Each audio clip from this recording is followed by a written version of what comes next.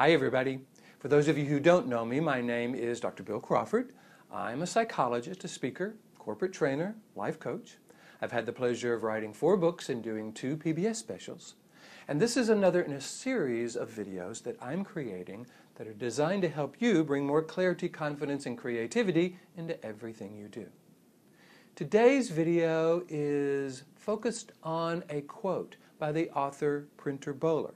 And by the way, for those of you who aren't on my quote list, all you have to do is go to my website, billcrawfordphd.com, hit the subscribe button, and each week I will send you one of my favorite quotes along with 2 or 3 paragraphs about how to apply that quote in our lives. This is one of those quotes. And again, it's from the author Printer Bowler, and it speaks to how we create our experience of life. He says, by the thoughts we choose to allow into our hearts, we thereby choose to create our experience of life. We always, always have a choice. I like that for many reasons, but there's one aspect of it that I'm not real crazy about. And that is how some people kind of get hung up on whether we're coming from our head or our heart. Like, you're coming way too much from your head. You need to be coming from your heart.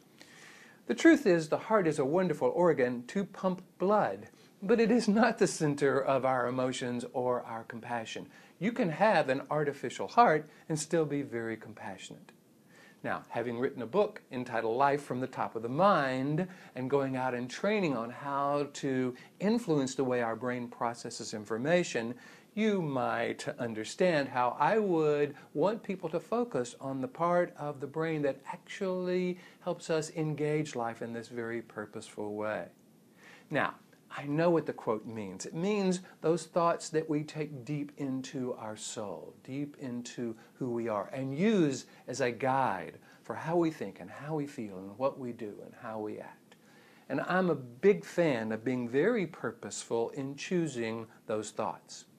Matter of fact, one of the things I remember writing about in the past is how we always can't choose our first thought.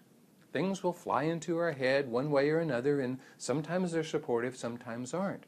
It's whether or not we take those thoughts to heart or use them as guides. There's another quote I love from a Zen Buddhist who says that birds of worry fly over our heads, this we cannot help. That we allow them to build nests in our hair, this we can influence. So what I'm talking about here is being able to look at the thoughts we have and have some criteria for, is this a thought I want to take to heart? Is this a thought I want to use to guide my thoughts, decisions, behaviors in the future?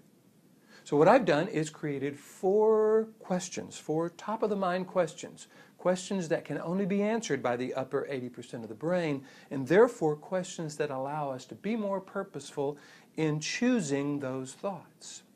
The first question is, what was this thought, emotion, or action chosen on purpose? Did I decide to think this, or did I just find myself thinking this? The second question, which goes along nicely with the first, is, well, okay, even if I didn't decide to choose it, is it working for me? Is it serving me? Is it helping me create the life I want to create? The third question I love, it says, is this helping me make the statement I want to make about who I am? See, I believe that every thought, emotion, or action, everything we do, think, or feel, or say, makes a statement about who we are, not just to how others see us, but who we are from the inside out. We want to make sure we are making that statement on purpose. In fact, in my books, I use this concept of self-definition as our highest purpose, so that we're bringing certain qualities and characteristics to life in a way that defines us as who we really are. The fourth question I love, and I think you will too, it says, would I teach this thought, emotion, or action to someone I love? To a child, to a nephew, to a niece, to my best friend? Would I recommend this way of thinking to someone I love? See, that accesses the part of the brain that is the most nurturing and the most helpful and the most clear, confident, creative, and compassionate. I hope you found this valuable. I try to keep these videos short. Here's to you, bringing more clarity, confidence, and creativity into everything you do, and I'll see you in the next video.